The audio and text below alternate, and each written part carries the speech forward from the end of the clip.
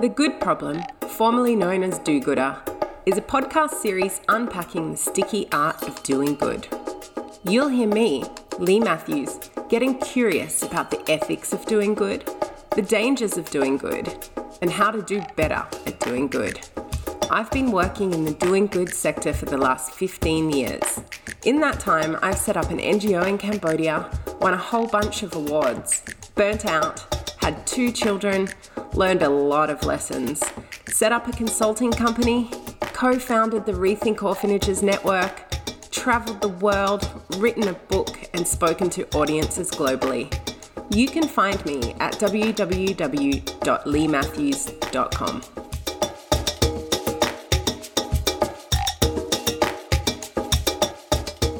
Claire Bennett is an author, educator and consultant with extensive experience in the fields of development, tourism and education for global citizenship.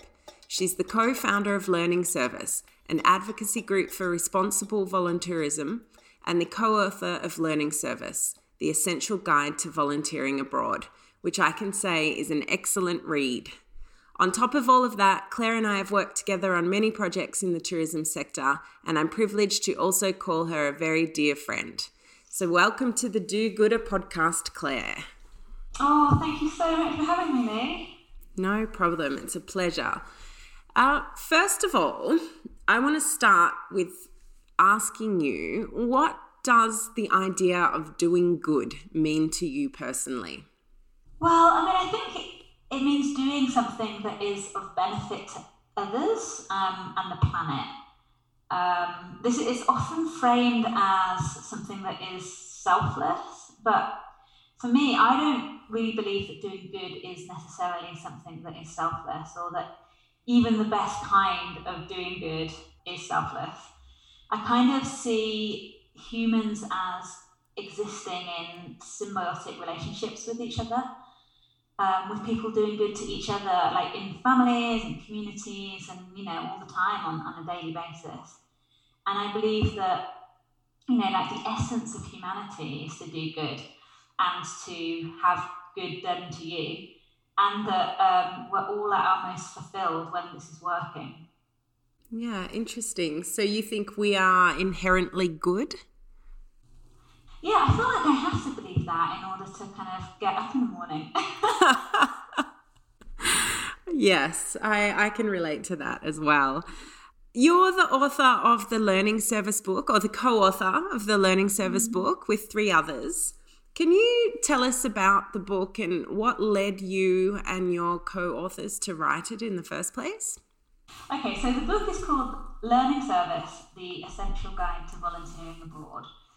And it was basically written as a response to so much of the way that overseas volunteering is currently practiced. So we were sort of seeing the misfiring of a lot of good intentions, meaning that sometimes people were actually doing harm to the people that they were trying to help. So, for example, that might mean that by volunteering they were fueling corruption, by not researching the project well enough to know if it was actually, doing good or not. Or it could be that, volunteers were inadvertently diverting resources away from things that are the actual solution and towards, activities that are easier for travellers to do, which we refer to as band-aid solutions. And in the worst case, as is the situation with orphanage volunteering, they could contribute to things like trafficking and exploitation of children. So, seeing that from the other side, I live in Nepal now, and I used to live in Cambodia, and spending a lot of time in the places where lots of volunteers tend to come, I could see these things unfolding. And we decided to write a book that was addressed directly to these, the volunteer do-gooders, so to speak, and basically say, it's awesome that they're motivated to help, but unfortunately it isn't as easy as the marketing materials for voluntourism may have led you to believe. We say if you're committed to making an impact in a sustainable way, then it is possible it just requires an investment of time and effort, especially in learning. So that's why we call the book Learning Service. We say that learning needs to be at the heart of effective volunteering. And in fact, that is the primary responsibility of anyone looking to do good before, jumping in and doing something to try and help, that learning is the first thing that you have to do.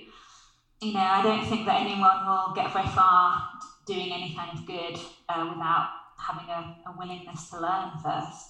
Absolutely. And I just love the title, and I love that you've flipped this idea of service learning on its head. And I think that really respects the age and stage of a lot of people that go and do these activities. You've got groups of school kids that are heading off to do service learning, which I'm not sure totally respects their age and stage in life, which is learners. That's what we say a lot of the time, is that, for some reason it's assumed that, a young volunteer who has a lot of enthusiasm and, a desire to help, who in their own context definitely wouldn't be employed as like a teacher or a construction worker or, a healthcare professional, is suddenly expected to perform those roles when they're overseas. So that's the kind of sort of the thing that we're drawing into question. Absolutely. And so how has the book been received?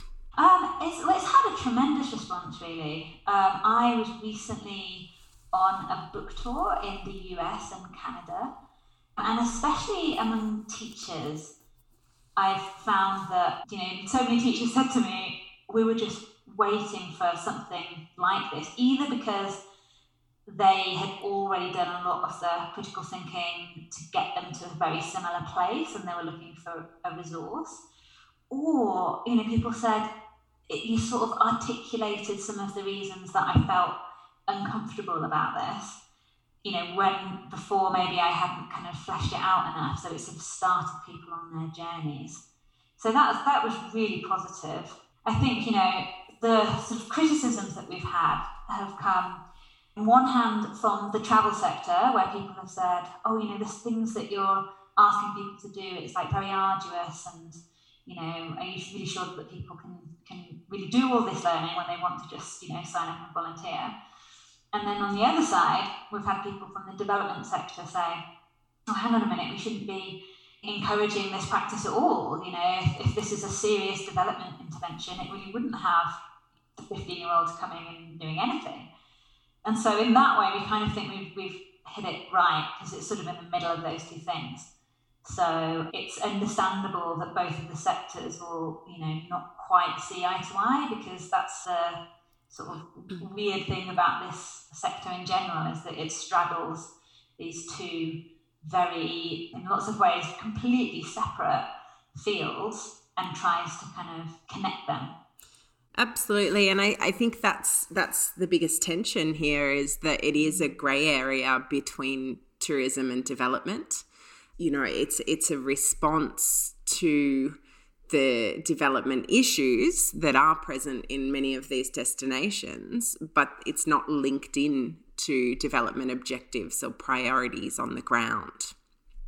Yeah, that's right. And that's one of the suggestions that we make in the Learning Service book, is we say, like, if you are really serious about wanting to volunteer, then that is one of the things to look at, is the development context, and to make sure that, you recognise that any kind of volunteering you do is part of a bigger ecosystem where you're contributing to, sustainable, long-term, locally driven goals, and that you're not kind of coming in as anyone's saviour or making the decisions about what needs to be done.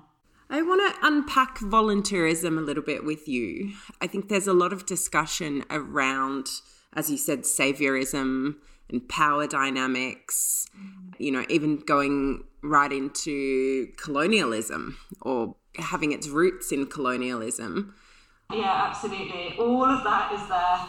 We do try and unpack all of that in the book and look at, really, where is all of this coming from? Why do we think that it's, a good idea, and even, our right to travel into other communities, communities that are lesser developed or, have fewer resources, and go and do things there that we think, will help.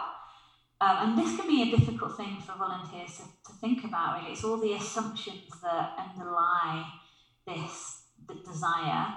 In lots of ways, the power dynamics that can be created between, self-appointed helpers and local people that are just seen as recipients can be really problematic and, run counter to the sort of intentions of a lot of volunteers. They are really truly looking for a way to help, and yet they're participating in something that there might be no feedback mechanism for them to know whether they are actually helping or not.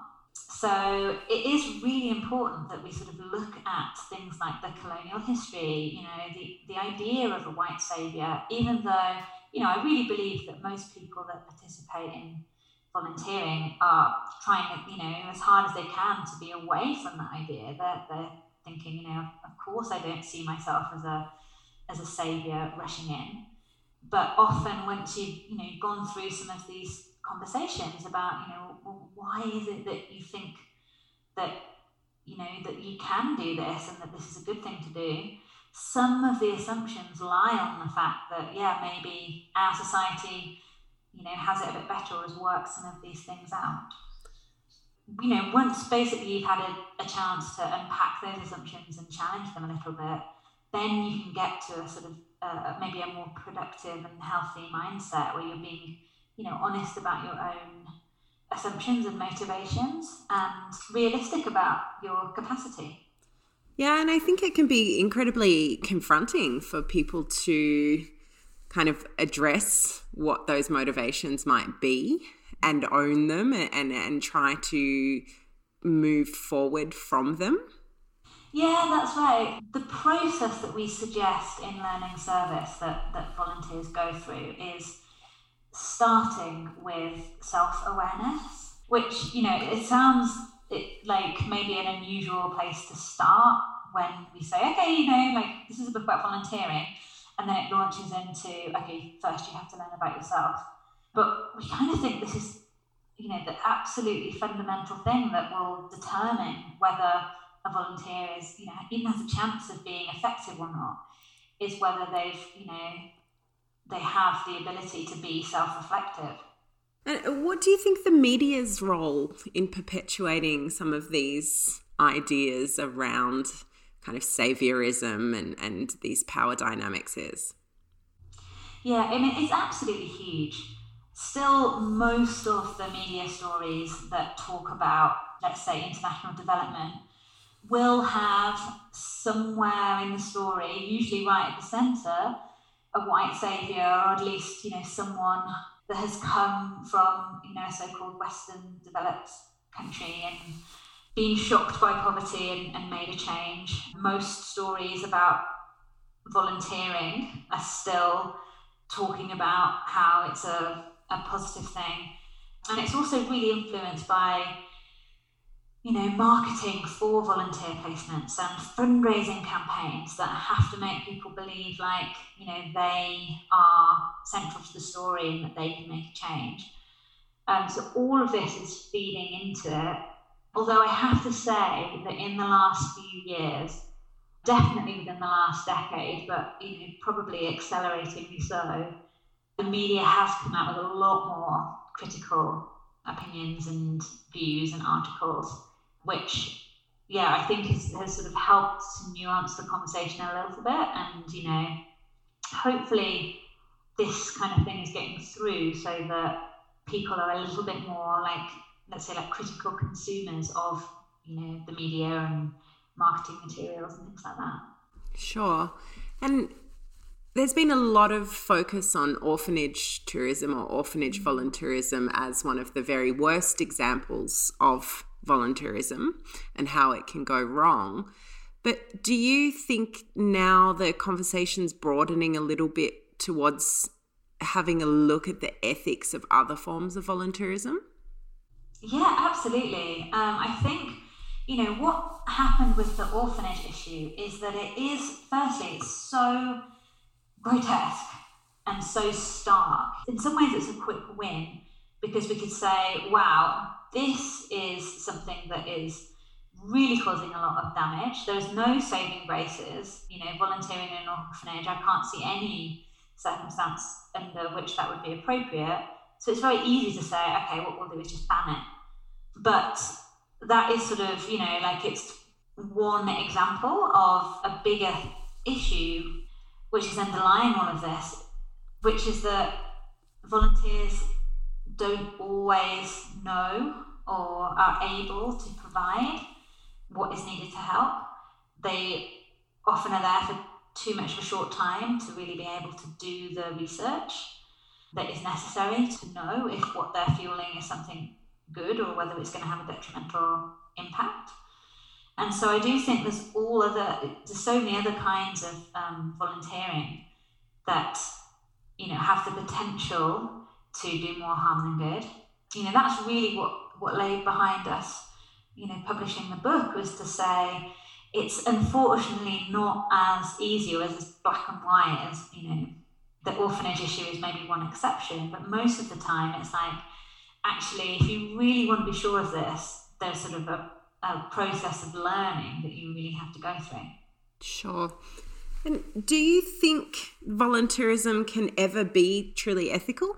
I think it depends on the definition that we use, but I'm going to say yes, which is like the premise of the book really, is that, we're like targeting it towards people that are willing to do the work to make it ethical. I think, if someone travels with an open mind, researches an ethical organisation, and goes in with the attitude that, their primary responsibility is to learn, then I do think it can be an ethical travel choice. As in, the minimum needed is to avoid harm. But I think, if we're defining voluntourism in, maybe it's like grossest form, as like a tourist experience that has a bit of volunteering sprinkled onto it to make you look and feel good, then in these cases, I think it's harder to make a case that this can be ethical if, the volunteers just haven't invested the time and energy into learning. Perhaps I can rephrase as well. Do you think it can ever truly be mutually beneficial? Again, I think it can be, but the amount of work that it takes in order to be so, we suggest that either you'll be going in for a much longer term volunteer experience because the amount that you have to invest in getting it right doesn't make sense unless you're doing it for a long term. Yeah. Or we'd say just go for a travel experience that is, educational or based on cultural exchange, which isn't maybe the true definition of. So it's always like a qualified yes. We're never going to say this is bad, we should ban it, because I think then we'll be basically losing all these people from the good fight. But we're sort of saying wait, slow down. If you're interested in this, then here are all the things to think about, basically. Yeah, so what does an ethical and responsible school travel experience look like overseas, do you think? I'll tell you what we usually say in response to this is that the most ethical choice that those schools can do is to sort of take the pressure off themselves in terms of the volunteering component and to do something like an educational trip where they are, learning about the root causes of issues and also, doing things like meeting community leaders and activists and visiting non-profits and doing all these other activities which will inform their learning for the long term. The main reason I say that is that, when it's a school trip and it's necessarily short term, it is so hard to truly do all of the research that is needed and, to make sure that an experience is ethical. And the 16-year-olds aren't necessarily in a position to be contributing that much anyway in that particular format. So what we say is, for that group of students, yes, of course, we want them to be doing good in the world. Let's add fuel to the fire. Let's give them an experience that helps them understand the world a little bit better and allows them to go back and, do all the service that they want to do. But it might look a bit differently. It might be that they get involved in activism or politics in their own countries. It might be that they completely change their consumer choices or their career choices.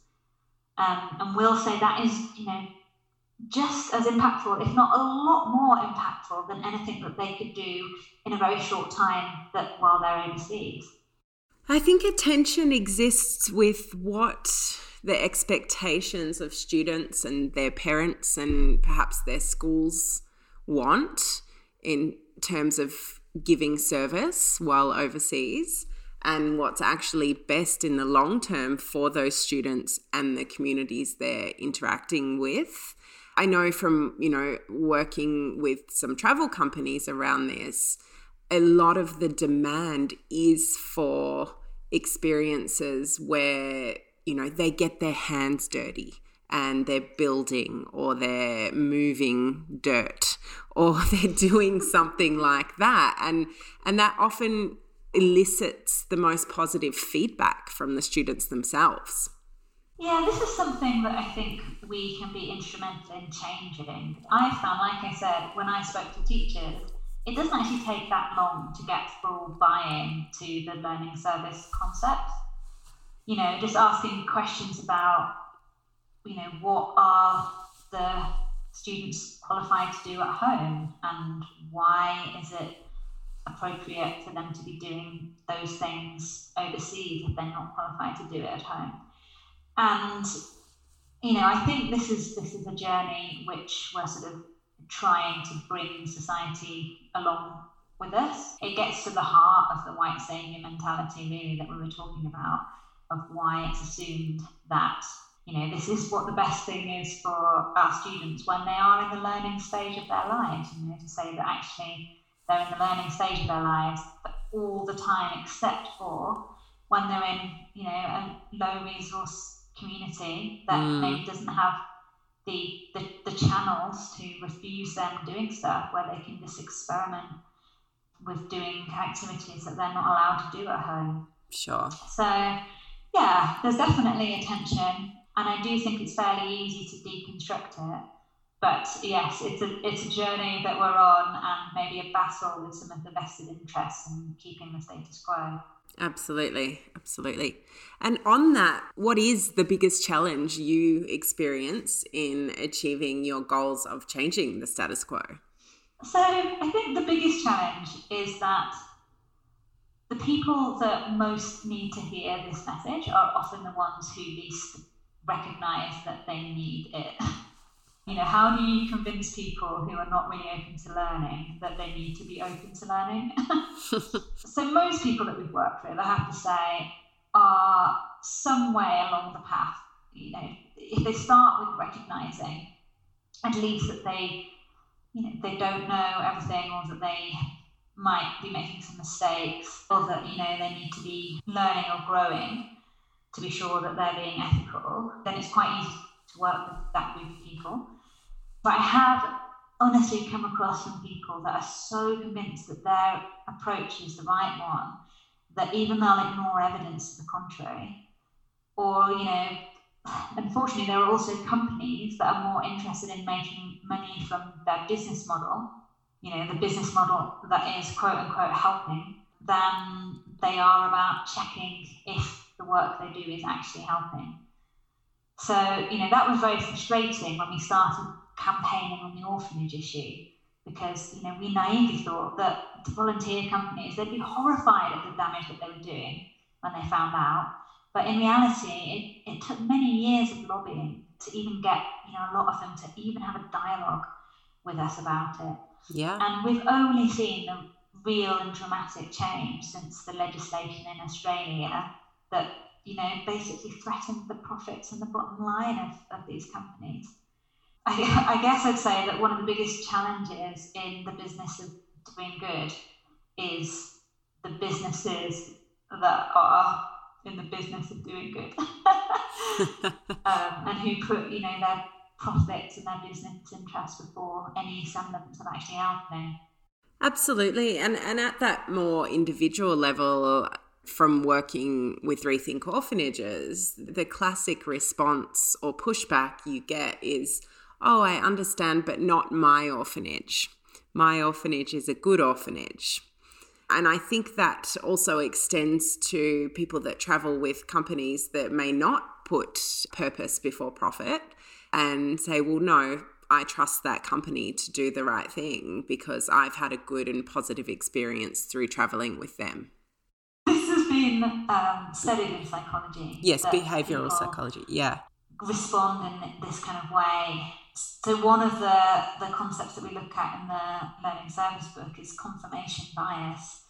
How, if someone believes a certain thing, and especially if they've invested resources into a certain, company or a certain approach, and then there is evidence to challenge that, often they'll just double down on their original belief because it is, too much cognitive dissonance to say, oh, that changes my mind and I'll have to behave differently in the future. So this definitely is something that we're battling. And I think that is exacerbated by them having an emotive experience through volunteering, especially if they're volunteering with children. Yeah, it's unfortunate, isn't it, that the things that sort of, the indicators that tell us things like, I'm having a good time and I'm doing a good thing, which can be the emotional connections, can be, in certain cases, especially in the orphanage case, the very thing that is doing damage.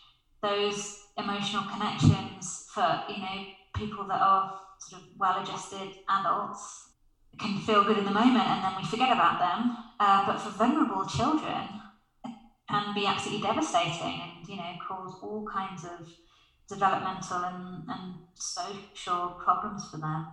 And I think that's very hard for people to accept when they're having such a positive emotional experience and they see these vulnerable children who are, in their minds, benefiting from their presence, that it's very hard to accept that may have been a damaging activity when they're looking back on it.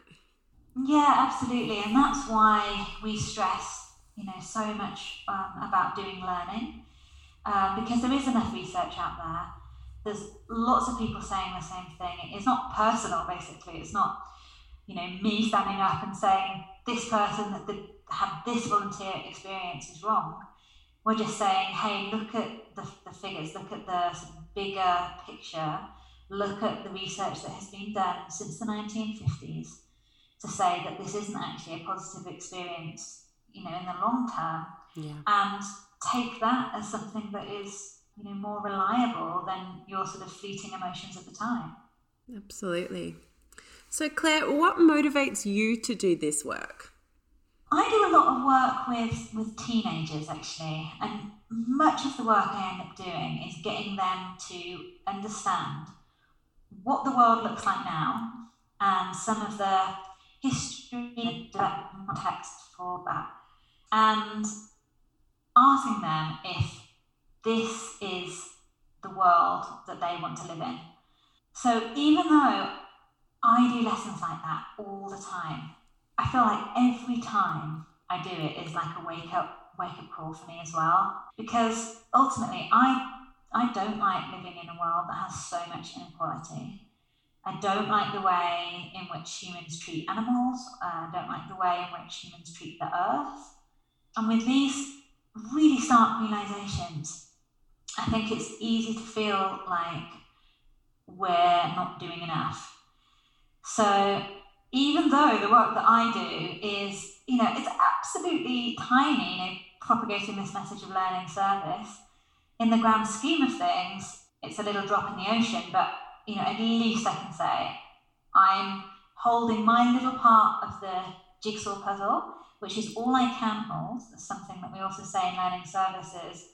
We shouldn't expect to be saviours of anything or anyone. That's not realistic.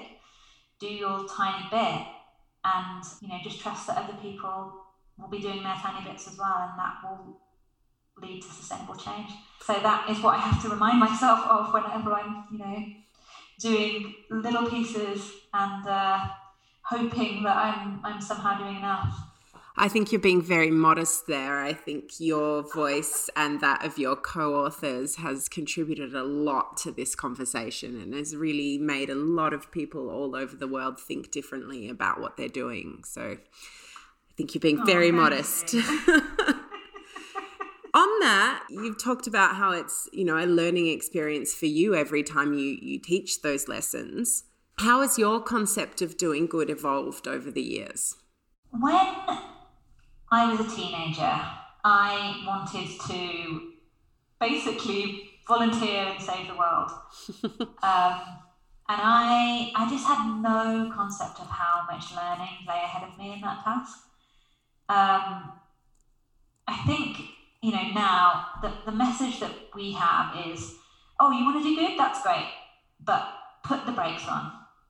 Diving into action, which is, certainly what I did all those years ago, will just mean that you're acting on your impulses and assumptions instead of, or emotions like we were talking about, instead of carefully reasoned evidence, and then result in, you making easily avoidable mistakes.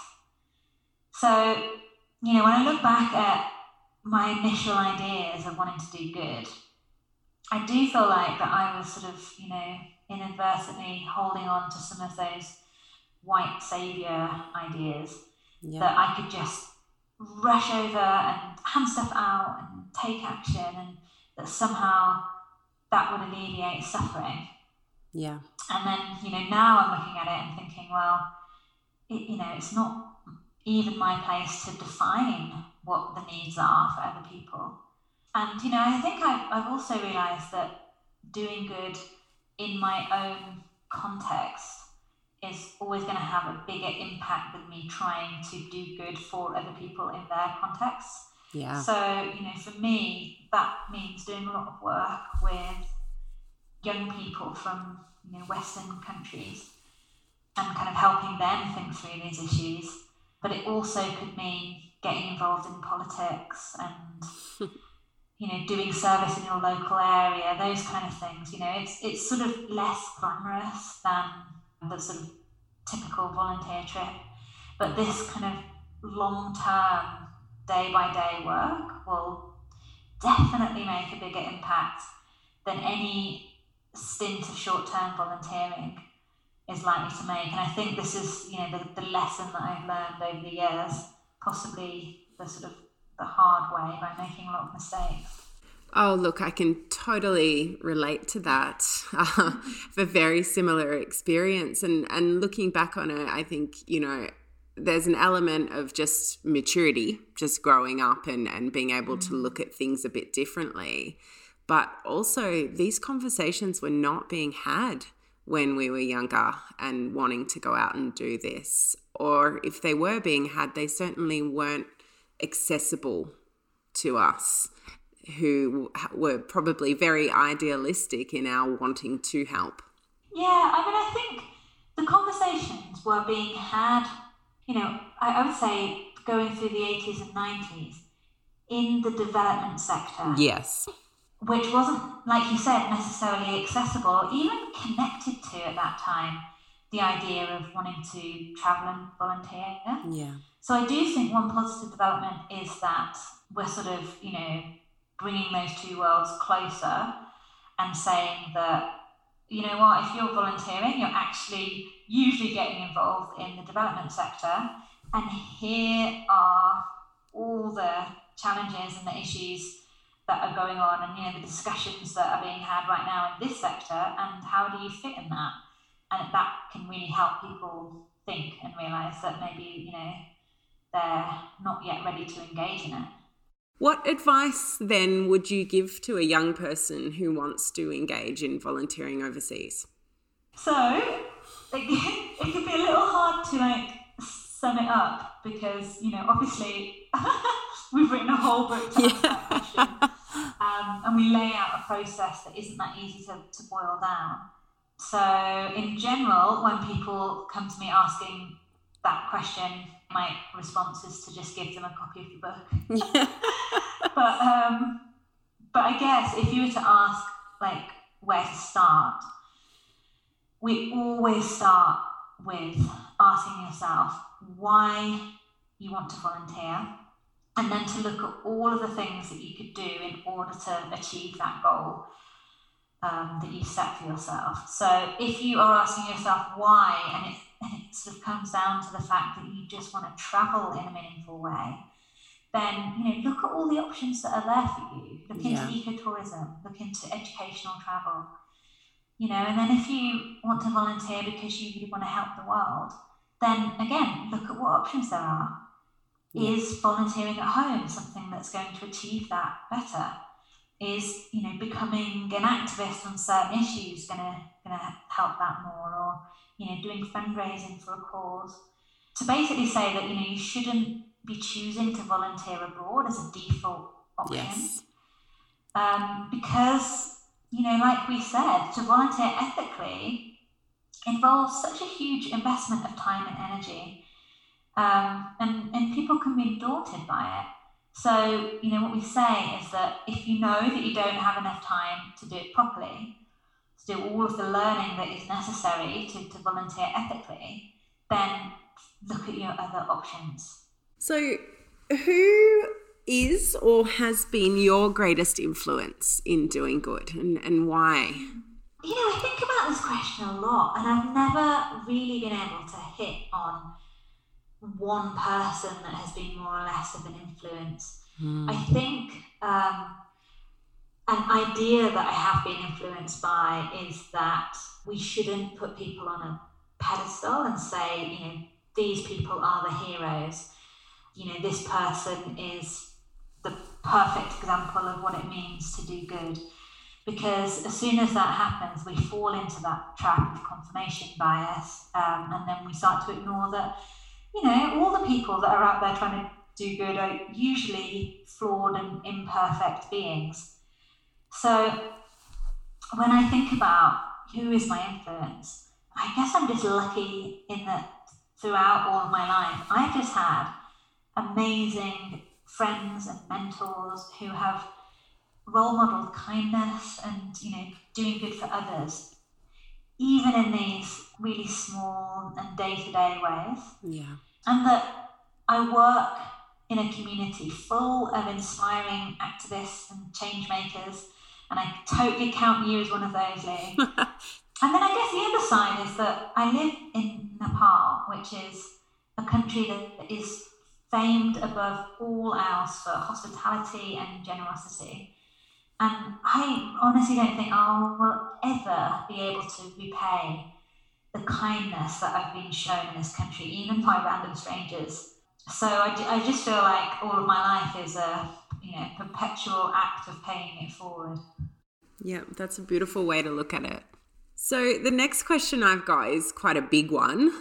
What do you think is the greatest social challenge of our time? And when I say that, I mean something that future generations would look back on and wonder what on earth we were thinking.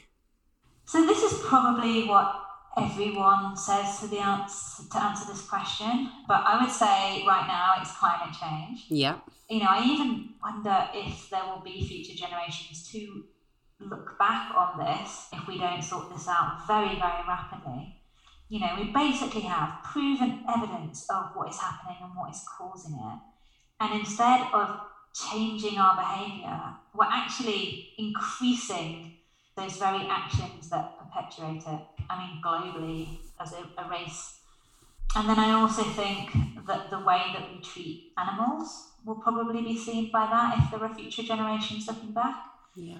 I think we have very paradoxical behaviour with animals. So, we'll invite a dog literally into our family and treat it as a family member, and also be perfectly happy being part of industries that torture pigs, that are animals that are of similar intelligence and emotional capabilities and stuff. So, and I guess thinking about it I also think the amount of inequality that we live with and accept will also be something that future generations will hopefully at least challenge and bring down. So going back to my definition of doing good, which I do believe is what most people want to do, I haven't met a single person yet who, when they're confronted with the statistics about the real inequality in the world, have thought, yeah, that was totally cool, and they were just fine with it. You know, that there are billionaires owning yachts and islands and all the rest of it, and there are also people who can't afford to feed their children. I think, you know, if you look at it in that way, I can't believe that in the future we'll be able to make an excuse for having the world like this, and I truly hope that it changes. And I guess in conclusion, there are so many things that make me wonder right now, you know, in the time, what on earth are we thinking? Humans can be individually so intelligent and then collectively so stupid. And I think that, you know, something we need to learn is how to be a little bit better at collectively doing the right thing. Yeah, definitely agree with that. On that, if you could tell the world something and know that every single person would hear it, what would it be? So, if it was a message that I know that everyone would both hear but also understand, it would be something to do with this truth that I believe to my very core, that we are all interconnected. I really think that if people acknowledge this on a deep level, then there would be less war, less hatred, less ecocide, and also less depression and less interpersonal conflict. You know, if we stopped with this cult of the individual and the illusion of separateness, we would realize that, you know, helping others is synonymous with helping yourself. Yeah. And so many spiritual teachers have said this in much more of a convincing way than I just have. So I'm not sure that me just saying it again would help. Yeah. So unless I could guarantee that people would really understand it, then I'd have to settle for like maybe a bit more of a practical message. Something like, you know, stop using single-use plastics, or don't fund orphanages, or something like that. Because it's probably a bit more tangible for people to understand and act on. And is this belief that you have, is this something you've always had or you've come to recently? So I guess it's something that I've always had, that I found language around actually through the study of Hindu spirituality. So that has really come to me through living in Nepal, and have been really lucky to have had a lot of amazing spiritual teachers and, you know, guides that have helped me sort of realize that a lot of ancient texts in lots of religions actually are sort of all saying this. Yeah. And it resonates with me so deeply. And so it's one of those things that, you know, sometimes when you hit on a truth, you know is true because you realise that you knew it all along. Yeah. It's kind of that situation, I guess. And so knowing what you know now, what would you say to your 21-year-old self? I guess I would say you don't need to follow the sort of traditional beliefs in society about what makes you happy or what success means. I do think that I got there eventually, and that's now what I end up telling all of the 21-year-olds that I work with, is that actually there's a very different narrative than the one that again, like mainly Western society feeds us. You know, I feel like what we are sort of told implicitly is that, you know, we need to study hard because that will get us a good job, and a good job will get us a lot of money, and there's a certain path that, you know, will bring you happiness and success, and that is, you know, like get married and consume a lot, and this is the sort of picture that we build up. And yet there are whole societies in existence today that don't value those things as much, and that put community above the individual and all these other things. And that if we're looking at success now, I think it's almost laughable that success can be measured with consumer items, because, like I just said about things like climate change, we're rapidly proving to ourselves that this attitude is doing damage. And going all the way back to the Buddha thousands of years ago, it's very clear that material success doesn't actually bring you happiness. Yeah. So I don't think I was that aware of that at the age of 21. So I could have sort of maybe accelerated a lot of these learnings, and maybe made quite a few less mistakes along the way if I had heard that message a bit earlier. Yeah, and I think, learning those lessons through mistakes is a really powerful way to learn them. But, unfortunately, a lot of us learn them at the expense of others. And I think that's a really important thing to take away from this. Yeah, I 100% agree with that. And that's another message in the Learning Service book.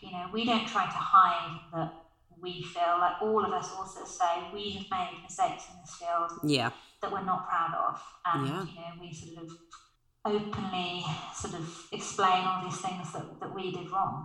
And that simultaneously we don't think that it's a good enough excuse to say, oh, I needed to learn that lesson, therefore I made a mistake, because these lessons have been learned over and over again. There's no shortage of information. And that's why we wanted to gather it all together and say, like, here you go, here's like a handbook to at least avoid all of these mistakes that have been made before. So that, like you said, we're not harming the very people that we're trying to help through our ignorance of knowing what's a good way to do something. Definitely. And it is really powerful. And you're right, having the ability to acknowledge our failures and acknowledge our mistakes and share them and own them, I think is really powerful in trying to prevent other people from just doing the same thing over and over again. Yeah, no, I think it is. And what we were hoping in sort of publishing a book of it is to say, okay, we've made these mistakes. We don't want anyone else to make them. And here's a process that we're suggesting after learning through all of this to sort of avoid making them again. And so that it doesn't have to be this perpetual thing of people saying, oh, you know what, I learned through my mistake. Because we're basically learning the same things over and over. So just quickly, before we move into the standard ending questions that I'm going to ask you, where can people find your book? It is available on Amazon and on most other online bookstores. You can go to the Learning Service website, which is learningservice.info, and find all the different ways to buy it online. But you can also order it into bookshops as well. So there are bookshops that stock it, some of the larger ones, and then otherwise you can just order it that way too. Or you can get it on Kindle. Excellent. Okay. Claire, where is your favourite place on earth? So I have to say that it is where I am right now, which is Kathmandu, where I live. I first travelled here to Nepal as a teenager, and I hadn't really travelled anywhere significant before. And so I can only describe my experience of coming to Kathmandu as something akin to magical. It was like realising that everything I had known to be true up until that point in my life had been totally proven wrong, blown out of the water. And that Kathmandu was there just to teach me these truths that I was going to take forward with me in my future life. Wow. So, just to build up an image of it. So it's a valley that is surrounded by these majestic white peaks that, you can't always see them through the smog, but when you do, it has this really surreal quality. And then, the city itself is such a sort of paradox of this really uber modern city that has all of the challenges of urban life, like, terrible pollution, congestion, and it has, all the modern amenities, like there's a big mall, all of that. And then you've got these ancient shrines on almost every street corner. And, these spectacular, thousands of years old monuments that are in the valley, and they're just everywhere. And that are just like real reminders that, the sort of the spiritual world is still close despite the sort of modern trappings that we've put on everything. Amazing. You make it sound so incredible. Oh, it is. Yeah. Everyone should come and visit. Yeah, I keep planning on coming and I never quite get there. So what book or podcast are you reading or listening to at the moment? The book that I'm reading right now is called The Holographic Universe by Michael Talbot. And I'm reading it because my friend Martin Punax gave it to me and said that I need to read it. It's really interesting because it's basically offering a scientific justification for everything that I said before about interconnectedness. So it's using physics to argue what all these ancient Hindu texts have always maintained, which is that physical reality is an illusion, and that when you can see things for what they are, you'll just see that we're all sort of one underneath it. So it's kind of blown my mind a little bit. I can't really say that I understand much of the science, but I am really just loving the concept of it. Tell me about a person who you think is doing a lot of good in the world right now and why. I really admire Greta Thunberg in, speaking impassioned truth to power even at such a young age. And then, as well as all of the people that are putting themselves on the line to defend what they believe in. There are environmental defenders literally risking their lives to stop mass deforestation. And then there are activists like, those involved in Extinction Rebellion that literally just don't know what else to do to stop us all hurtling ourselves into oblivion, that are just out there at least just trying to make some noise about it and, tell the possible future generations that we weren't all complacent. I once read the line, "Sometimes good people have to break bad laws." And that really stuck with me, that I do think sometimes that we have to, shake up the status quo, and that will mean doing things that are quote unquote bad in order to get a good outcome. Yeah, absolutely. Well, thank you so much for being on the Do Gooder podcast, Claire. It's been an incredible conversation as always, and I think I could probably sit here and talk to you for many hours, as you and I have done many times in the past. And I'd love to have you on again in the future. Oh, I would love to be on again. And it has been a great conversation. And thank you for all the amazing questions. And I always look forward to having discussions like this. Well, I know you are very good at discussions like this. You're very good at what you do. And, I'm so pleased to call you both a colleague and a friend. So thank you. Yeah, absolutely the same, Lee. Really appreciated. Thanks for listening to the Good Problem podcast. If you like what you hear, don't forget to subscribe and share. Head to www.leematthews.com to find out more.